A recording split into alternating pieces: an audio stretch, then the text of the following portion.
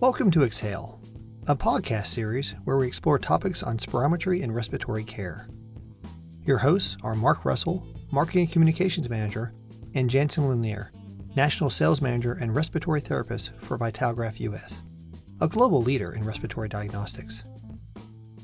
Mark and Jansen had an opportunity to interview Stephanie Lynch, a PhD with a passion for total occupational health and safety with OHD.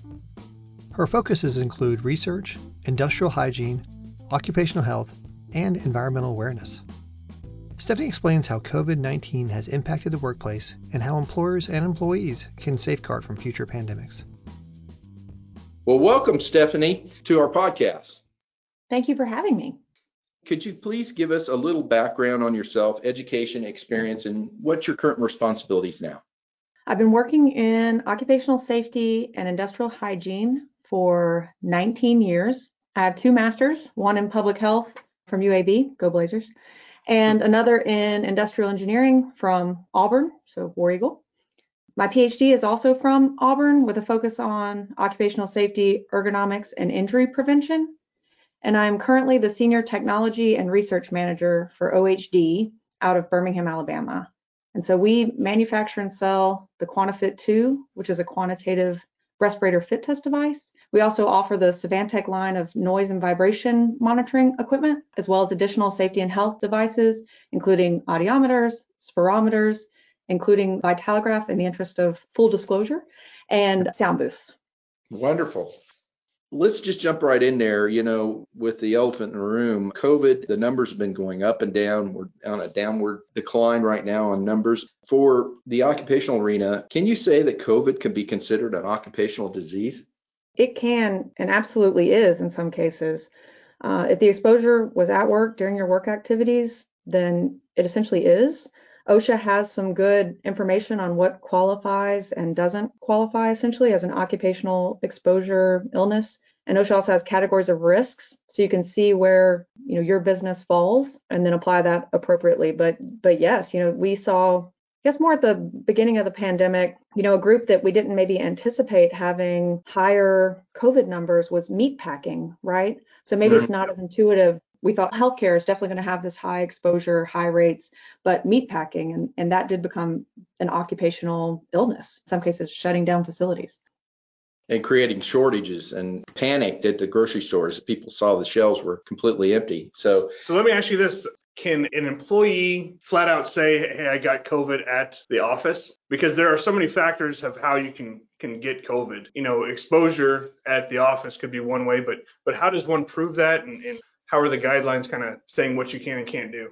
The government does place some onus on the employee to show that an exposure did occur, at the office and that their illness was then the result of that exposure. And I would say that perhaps the bar for that hasn't been well established yet with COVID. But as far as from the employer's side, a good faith effort to protect your employees and a good faith effort to comply with what regulation is out there can go a long way to protect you against things like that. Does that make sense kind of? Yeah, absolutely. So what are the best practices for all employees to consider to protect themselves, regardless if they were vaccinated or not? The best thing that I could recommend is to actually take time to evaluate the risks and then formulate an appropriate plan. You want to make policies that are practical and easy to do, and then you want to do your part to assist your employees in making those as easy as possible to do, right? Then train, and communicate. If there is a change, explain why, be transparent. So, in our office, we reduced the number of staff that is coming in. That's remaining in place. It changed the way that our business literally functions, but it's all about what is available to you and your business. One big thing is don't tell people that you want them to physically distance, but then have meetings with chairs right next to each other or a break room with seats close together.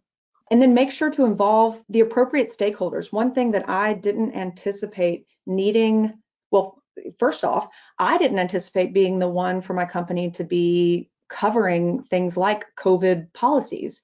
And it wasn't until we got a ways into the pandemic that I went, oh, well, yes, this is, of course, like we just talked about, it is an occupational concern. And this is about the health of my employees. I'm an occupational health industrial hygiene that's what I do. So it after the fact, it became very clear that yes, of course, this is what I need to focus my efforts on. But I didn't realize that I would need so much support also from HR and our IT people. They need to be involved in your planning. They can advise you on, limitations and capabilities. And those sound very different, but those both apply to things like human resources and your technology, right? Absolutely. Exactly, especially when you have people working from home and making sure that everybody's still connected. Yeah, and with that, making sure that everyone's still treated the same. That's where HR is going to come in. You can't make certain things available to certain employees without a justification. Yep. So you have to have good reasons for why you're doing what you do, and you need to communicate those reasons to your employees. Your employees need to be involved. So how can occupational and employee health services strengthen their health system to meet the challenge presented by COVID-19 pandemic? This is a difficult question for me. I think that being nimble and highly adaptive is good.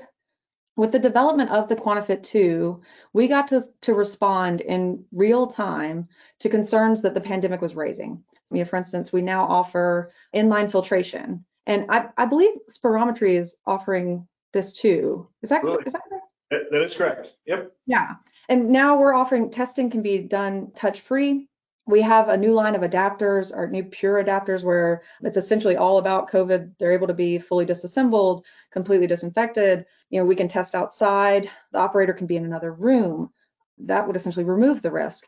And I offered all of my training before performing any actual fit tests. I offered all of that virtually. And I offered any forms that I used to have that were, paper forms. Those are all now digital. And for the instances where I needed to be with a person who was being fit tested, I wore my own fit tested half mask respirator, which again, I'm sure runs quite in parallel with how you would run your spirometry right now. For me though, that was just my preference so that I could clean it and reuse it and just feel really comfortable about my own protection, have some ownership over my own protection. So every health service now kind of has the ability to look at their processes and identify these sorts of solutions. I think that occupational health, public health, healthcare, they're all going to have the benefit of hindsight at this point, but it's about actually applying what we've learned and then also granting ourselves some grace. We're still learning. We're going to continue to get better. I believe that we'll see a greater focus on ventilation, particularly in high-risk professions. I think this will ultimately prompt a move to the utilization of more laminar flow options, essentially to reduce the turbulence in air, And I think that offering different options where possible for both employees and patients will be a process that continues to grow. Telemedicine is growing, and I see that expanding to at-home testing. Y'all are probably already seeing that with some aspects of spirometry for at-home monitoring. And then I think we'll see testing booths maybe that separate people as an option for some services, or that kind of operate even like a kiosk where you go in and are able to perform your own testings. I'm sorry, but I digress. That's right. No, that's very informative. So with a lot of misinformation out there, where can employees and workers find information about requirements protecting workers for COVID-19 or future pandemics? Well, everyone knows that the best place to look is your aunt's Facebook, right? Yeah. Of course it is. Yes, it is. Seriously, OSHA, CDC, AIHA, Commit to Care with a number 2 is an excellent resource for not necessarily the requirements. OSHA, CDC, they're going to have more requirements, and then the specialized industries that they may reference. But for best practices for identifying your risk level and then controlling those risks, that Commit to Care with the number 2 is a really good resource. I imagine that there will be more requirements forthcoming, and you'll actually see OSHA respond more quickly than maybe we're used to. And so we'll see OSHA, CDC as we move forward with maybe balancing out what the requirements will be for COVID, but then also hopefully projecting forward to a future pandemic. Absolutely. So we've seen occupational health facilities more in the South start raising up doing spirometry testing. There's no real guideline on when to open back up and when to start and do everything they have to do. But what is kind of your consensus on when they can start doing spirometry testing? And we had these same, we have customers who have that concern, and then we have the same thing with respirator fit testing. But this is a very clinic specific consideration. But I would recommend being very intentional about it. What are your clinic specific considerations for risk minimization? What is your clinic specific risk? Vitalograph has an excellent guide on restarting your spirometry, and I'm not just saying that. It's honestly where I've sent any of our customers who have questions about that. So it's a really good resource. It has a guide. You can download it. And I would honestly follow it. It does give you a direction for being very intentional on whether you should or should not restart your spirometry.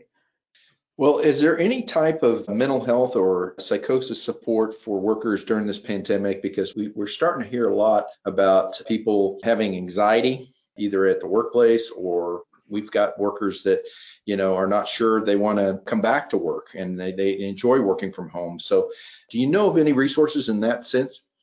I mean, absolutely. Mental health care essentially is becoming very accessible. I have an appointment with my therapist this afternoon virtually. There are new options like BetterHelp for online therapy. There are other things that are very similar to that. I hate to call out BetterHelp. I haven't personally used BetterHelp, but I do know that's one resource that's available, and I know there are others like it. So more and more companies are offering coverage.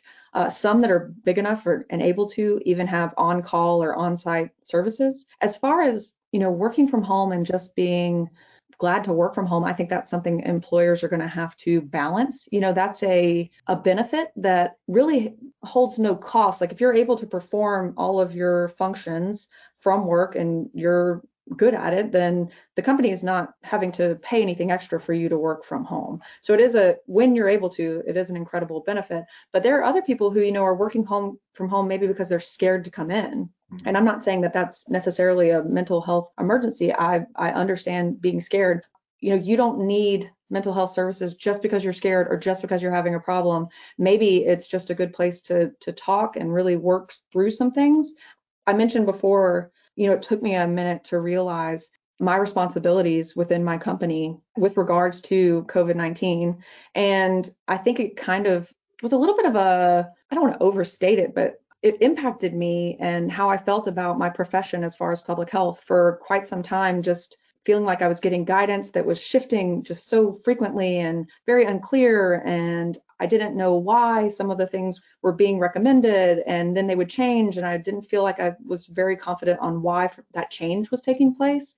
And so that was very professionally difficult. And that's actually when I started getting therapy to just help me work through that. And I think that the stigma is really going away and that we all can feel a little bit better about investing in our own mental health and that it doesn't have to be just for a crisis, right?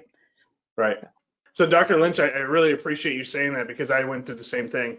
Working for a respiratory diagnostic company during a respiratory pandemic, the first thought everybody says is, oh, you must be busy and you must be doing this and you must be doing, all this stuff. And I'm like, no, it's really, our industry basically shut down. And I had to find out from a corporate level how to continue running the business. And it's a tough thing. But then also when you're on calls about restart campaigns and things like this, you've got to kind of tread the water. And it was causing some extreme anxiety. And I too see a therapist almost on a weekly basis just because it's one of those where it's good to just talk. The negative stigma of seeing therapists just needs to go away. Mental health and happiness is far better than the stress and anxiety of everyday life. It's so true. And I just think that the pandemic really did expose at least some things about, Americans are, I want to say we work more than any other country's workforce, just like ours. I agree with you. We work, we are a global company and we deal with a lot of different regions based on Vitalograph. And yeah, I agree with you. I think that we work very hard and take less vacation than any other country. Yeah. Well, and so that just your identity becomes so associated with your job that then, so when COVID happened and same for me, where nobody wants to do their fit testing. No one wants to do spirometry. People weren't even wanting, they just didn't want to be around each other. So all of the things that I manage, nobody wanted to do those things anymore. And they wanted me to tell them why they needed to stop And then as stuff started to kind of evolve, they wanted me to tell them why they could start. And, it's a lot of pressure. So you just really want to make sure that you're getting all the right information and just doing the best you can, but also granting yourself some grace. Stuff is going to change and it's not your fault. Yeah, no, it's one of those things where we took a different approach. Instead of coming from a sales aspect, it's going to, how can we be a resource during this time of need? I've said it on other podcasts, that's my saying for 2021, 2022, is be the resource, because nobody wants you to come in and try to sell them something and do the fear tactic of COVID. So let me show you some resources. Let me help you learn more about what's going on in the industry. And so you can improve the practice and in some ways improve the patients as opposed to the employees and so forth. So just that's our mantra is be a resource. And that's why these podcasts are so important. This is our first occupational health podcast subject. Yeah, exactly. Just for that, just because we want to make sure everybody has a voice. Yeah, if OHD relied on me for sales, we'd be in a lot of trouble. Because I function as a resource. And one thing I probably should have mentioned with my background, I'm one of the trainers for an OSHA course on the workplace infectious diseases. So of course, there's a huge focus on COVID, but so that's where I've been able to glean a lot of my resources is from teaching this course, interacting with the other instructors, and even interacting with our students. They provide us the feedback. These are all professionals out in their respective fields, and they're able to provide feedback for maybe why something doesn't apply to them or why another practice was better. So it's really given me an opportunity to get a lot of different perspectives and then have a lot of resources, know where to go, and feel a lot better about what I'm telling people and why I'm telling them whatever I'm telling them. So speaking of OSHA, is OSHA or NIOSH providing any guidelines for companies kind of performing preparation and cleanup efforts in high-risk situations going forward or for future pandemics? OSHA requires employers absolutely to perform routine cleaning and disinfection. If someone who's been in the facility within 24 hours is suspected of having, I think it's that 24-hour limit, is either suspected of having or confirmed to have COVID-19, they are going to tell you that you should follow the CDC, and that word for OSHA, should, is important. Should follow CDC cleaning and disinfection, recommendations. So your EPA approved disinfectants. Hopefully everyone's familiar with that that list now.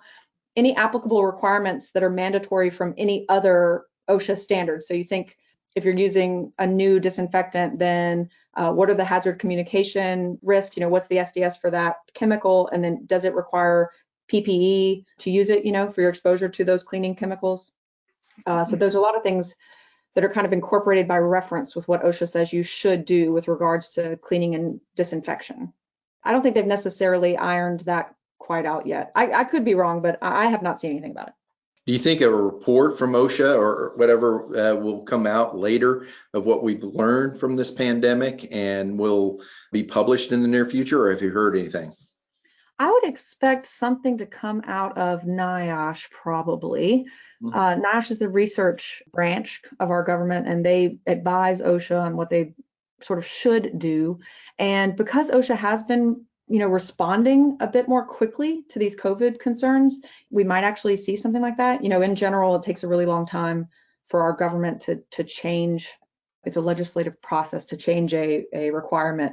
But because COVID has propelled them into having to make recommendations, we may be able to see that. But the research I think you would see about best practices and what's coming up would be from NIOSH as part of the CDC.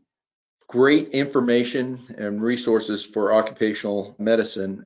Do you have any last comments you want to tell our podcast listeners? Oh, goodness. I don't think we could ever cover everything, but I really appreciate this opportunity. And I just hope that we are sort of, I don't know if we're moving forward and that's going to be just living with the virus. That's what it's more seeming like. But I really hope we've managed to learn from this and that we will all grow more. I really do hope that. Not go backwards. I agree. Right. You're right. It's something that has impacted, the whole world, and change is tough. And I hope people can adapt and understand this more and take it seriously, hopefully. Yeah, that's my hope, because I think it will happen again. That's one thing maybe I didn't mention and I should have. So over a decade ago, I was working for NIOSH. They were doing research there that was for the inevitable influenza pandemic. So we've known And you saw our response. There were definitely some opportunities for improvement with the overall response to the pandemic. So I really hope that we do have more information now, and that when the next one comes around, we will be better prepared. Well, Stephanie, thank you for being on our podcast today, and we appreciate all this great information. Thank you so much. So nice to talk to you guys. You've been listening to Exhale with Vitalograph. Your hosts are Mark Russell and Jansen Lanier. We hope you enjoyed what you heard today. Please follow us for upcoming episodes. Thank you for listening, and we look forward to you joining us again on Exhale with Vitalograph.